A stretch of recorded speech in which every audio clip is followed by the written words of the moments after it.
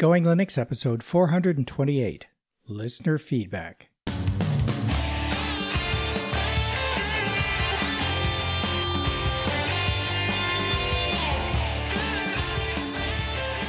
Welcome to the Going Linux podcast. I'm your host, Larry Bushy. And I'm your co-host, Bill. Whether you are new to Linux, upgrading from Windows to Linux, or just thinking about moving to Linux, this podcast will provide you with valuable information and advice that will help you in Going Linux. We hope that you find this and all our episodes helpful in learning about Linux and open source applications and using them to get things done. If you want to send us feedback, you can email us at goinglinux@gmail.com, and our voicemail line is 1-904-468-7889. In today's episode, listener feedback. Hello, Bill. Hey, Larry. Hey, just so everybody knows that this is going to be a short one. Usually our email and voicemails tend to drop off during the summer when people are outside, so we wanted to get something out, so we just are gonna read what we have and talk about it for a few minutes, and so this is probably going to be one of the shortest episodes we've ever had. Yeah, maybe. Maybe. Depends on how much we have to say about the emails. But yes. Yeah, so we've just got a couple, maybe 3 people who have submitted emails. David submitted about 3, 4 we summarized. But yeah, we'll keep it to just the facts as we always do. And if this is the summer, then I'm expecting people are out listening to our podcast and, enjoying themselves and don't really have time to provide us a lot of feedback. But as that's always, okay.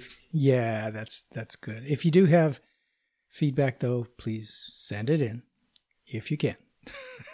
That's it. All right. Yeah, let's get started then. Our first email is from Sean. He's emailed us to mention the PS command, Going Linux licenses, and Geek Log. So 3 different things. Aloha from Utah. I would like to request an episode segment about the PS command, line command. It's useful and powerful and has 2 syntaxes for listing running processes.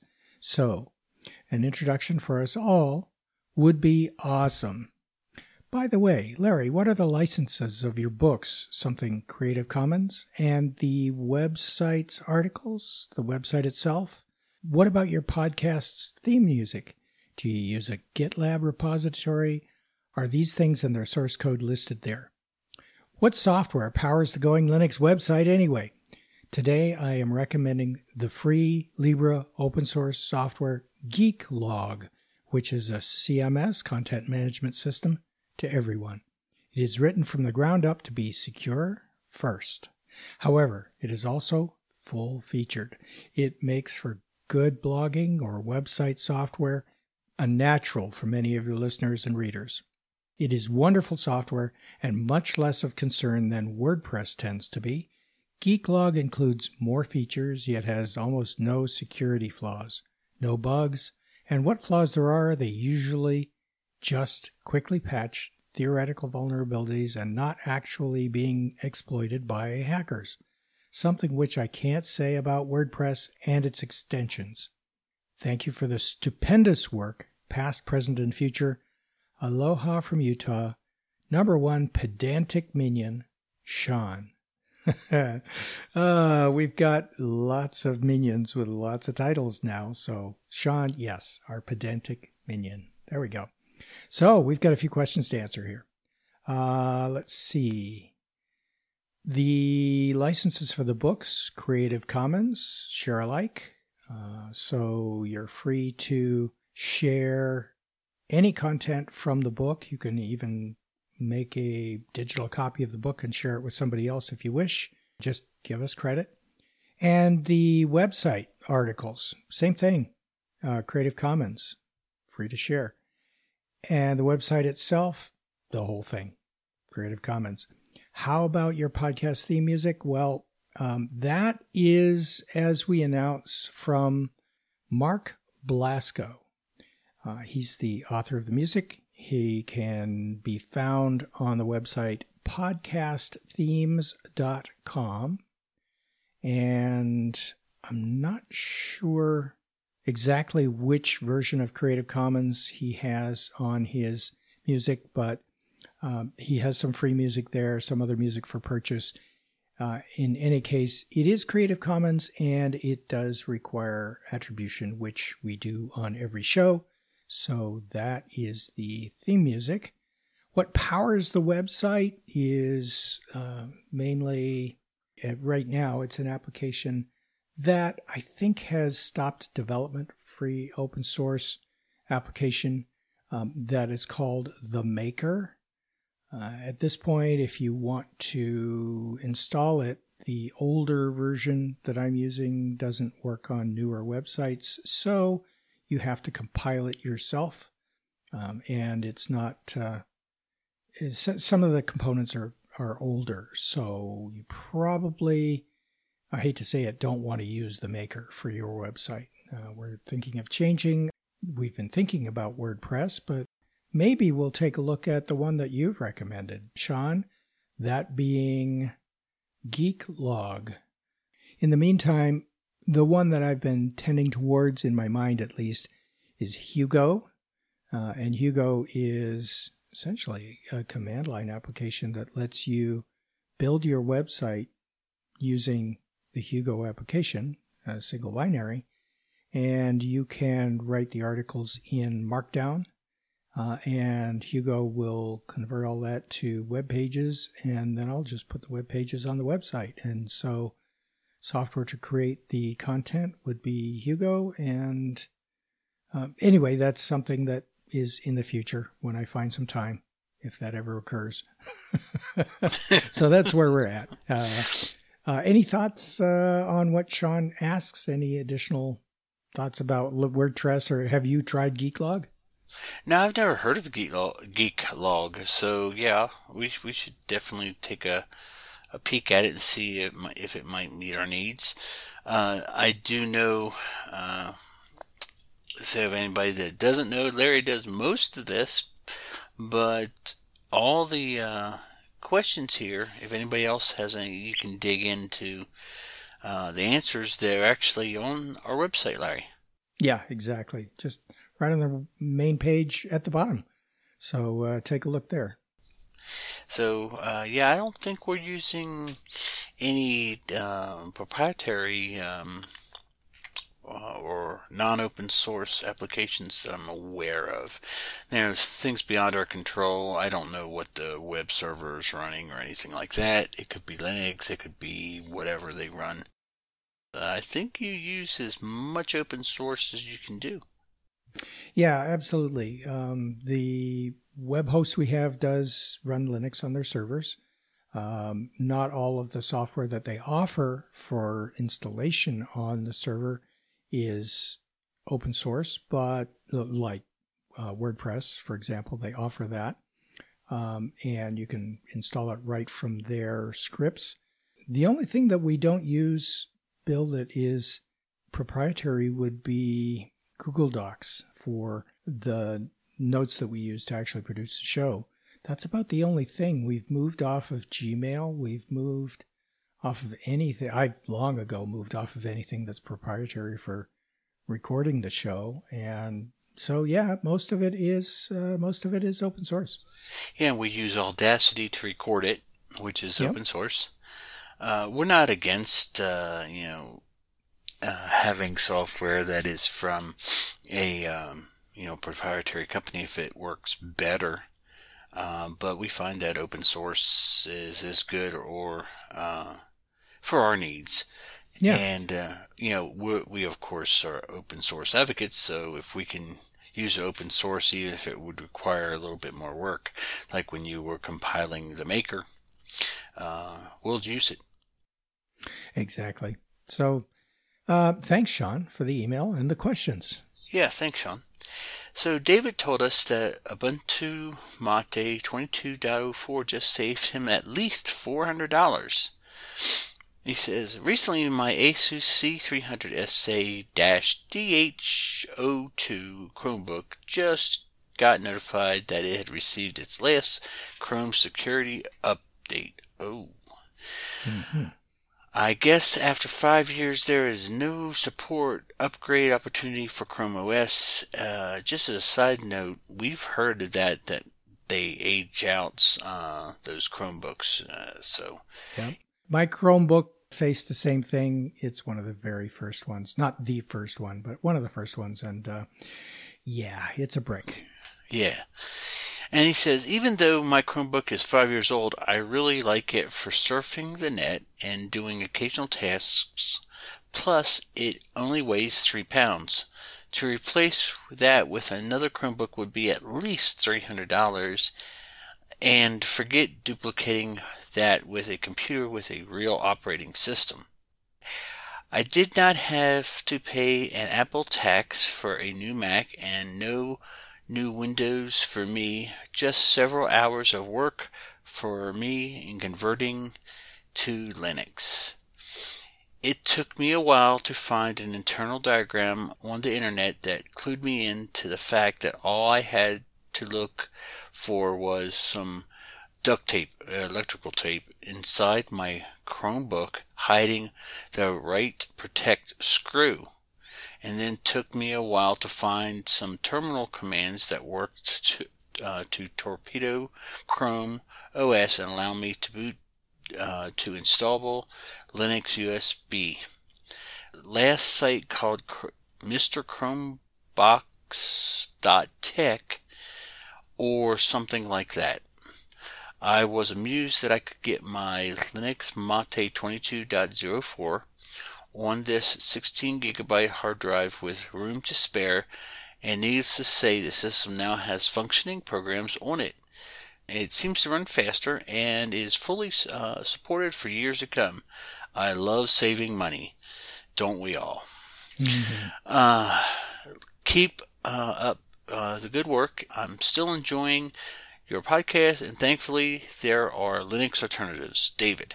My Chromebook was an old Samsung that had some proprietary processor, and I don't know whether the RAM was proprietary or not. And it's so old, it has no chance of being rehabilitated.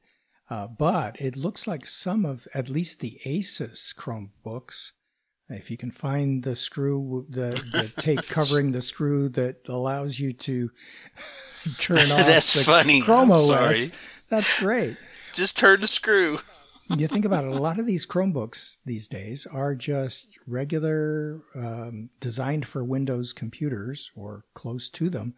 And as a computer manufacturer, making the same hardware and just disabling the ability to install Windows would seem like good business sense. So maybe some of these older Chromebooks that are out of support may have some of this kind of hardware write protection on them that might, if you can find a way to disable it, allow you to install Linux on those machines. That would be fantastic. I rehabilitate their old computers just as to see what I can get to run on them, and I have an old laptop that runs really, really fast. It only has 4 gigs of RAM, and Ubuntu Mate runs just like it's state of the art. I mean, you do notice that the main hard drive is a little slower, but I mean, it's nothing. I mean, I can take an extra second to load a program to save $500. I mean, I've got a new machine that runs really, really fast, but for day-to-day use, this little small older laptop that has long since lives past its service life with Windows, runs Linux great. So that's awesome to hear. Yeah, absolutely.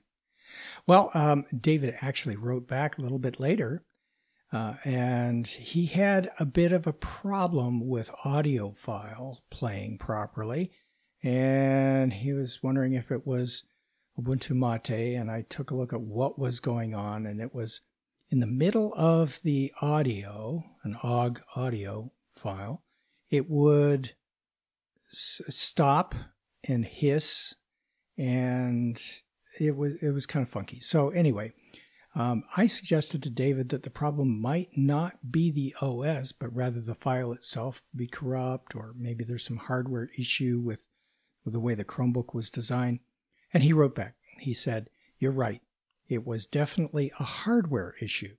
After going through several suggestions on the Ubuntu forum, I was unable to get it working. I tried reinstalling 22.04 Ubuntu Mate, finally installed Lubuntu. Side note, I was disappointed with Lubuntu and had to actually tether my phone to connect to the internet. Then, finally, I installed Elementary OS, or thought it was final. I was not impressed. And then I installed Zorin. It has Mate eye candy, but nice flavor," he says. I guess he didn't like it either. Then, he said, he resorted to invoking several commands that others had tried when the only audio the system could see were virtual outputs and would not see a hardware output, not even headphones. So it's time to get another Chromebook or cheap, lightweight, old Windows machine in order to install Linux. David. A little disappointing. Yeah, hardware does get old and break sometimes, so yeah. Yeah, and Chromebooks, let's face it, they, for the most part, were designed for Chrome OS, and if there is anything that needed tweaking for Windows, they may have just skipped that. Anyway, David wrote back. Yeah, a few days later, David wrote us again, and he said, "I ended up buying a new Asus E410M, listed as an L410 on Amazon for $222, with 4 gigabytes of RAM and a 128 gigabyte drive. I nuked the Windows 11 S mode and did a fresh install of Ubuntu Mate 22.4, and all is good." There are deals out there for those who are wanting inexpensive Linux alternatives. Disclaimer: I believe the 1920 by 1080 resolution may be overstated, but the display does work for him. Alright, so it looks like he had to buy a Windows machine, so he nuked the Windows machine. Yeah, and so it may not have saved him $400, but it did save him almost $200. So yeah, that's good. Okay, and a little learning along the way.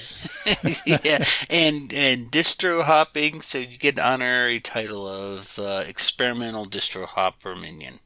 Oh, another title. Yeah, nice title, huh? I'm gonna have to keep track of these. I got them on my spreadsheet. Okay, good. Somebody's keeping track of it. All right, so our last email is from Carlos, who tells us why he uses RAID 1. Side note, Carlos provides a link to his blog post in his email, and that links to instructions on a University of Alberta webpage. There, it defines RAID 1 this way. If you join 2 identical hard drives in a software RAID 1, also known as mirror RAID, you get data redundancy that allows you to survive a disk crash without downtime. Linux-based software RAID also allows you to plug one or both disks into any other Linux machine and read the data without hardware compatibility issues posed by RAID controllers. Note, the use of RAID should only be viewed as a convenience and never be considered a backup. Why don't you read Carlos's actual email, Bill? Okay, so his email goes, "Hi, Larry and Bill. Many distros releases ago, the hard disk of a new machine died suddenly with the click of death. Shortly after, I spent a couple of days installing the newest version of OpenSUSE, all the software I needed, and adjusting the KDE to perfection. I had no data loss thanks to the backup, but having to install and adjust everything again made me start using RAID 1 in all machines of my university research lab. Recently, one of the RAID disks in my desktop died. I documented the fixing progress, showed one more time the advantage of having a second disk constantly synchronized to reduce downtime. It can also increase the read speed of large files. I share the story on this blog post, and his link is in the note. It sounds like it would be a very interesting reading. So he says, keep on going, Going Linux, Carlos. Thank you, Carlos, and I will definitely read that. That sounds like it was a good good thing that you had it. Yeah, so he's got much more detail about what his story was there. And Carlos is a regular listener and contributor to the Going Linux podcast, has been using OpenSUSE for years, and in fact is part of the University of Alberta system, and is a founder of the research lab that he mentions there. And you can find links to and details to all of that and more in the blog post that we'll link to in our show notes.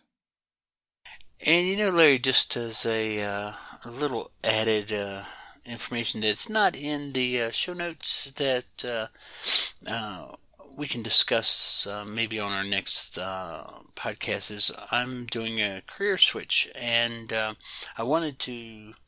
Everything's now online, so I wanted to see if I could use Linux to do all the online forms and applications and resumes and stuff. And so far, I'm not going to tell you how it's worked out. You'll have to listen to the next episode.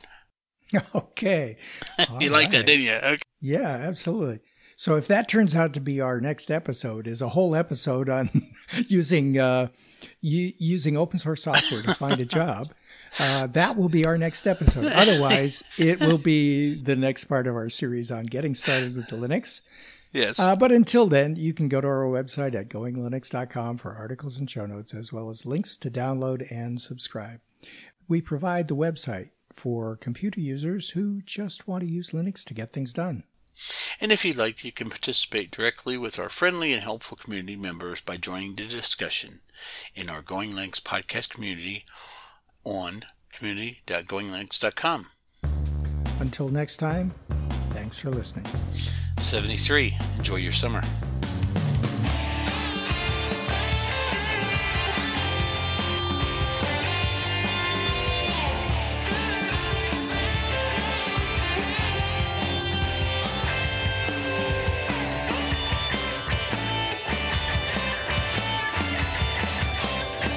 Theme music provided by Mark Blasco at podcastthemes.com.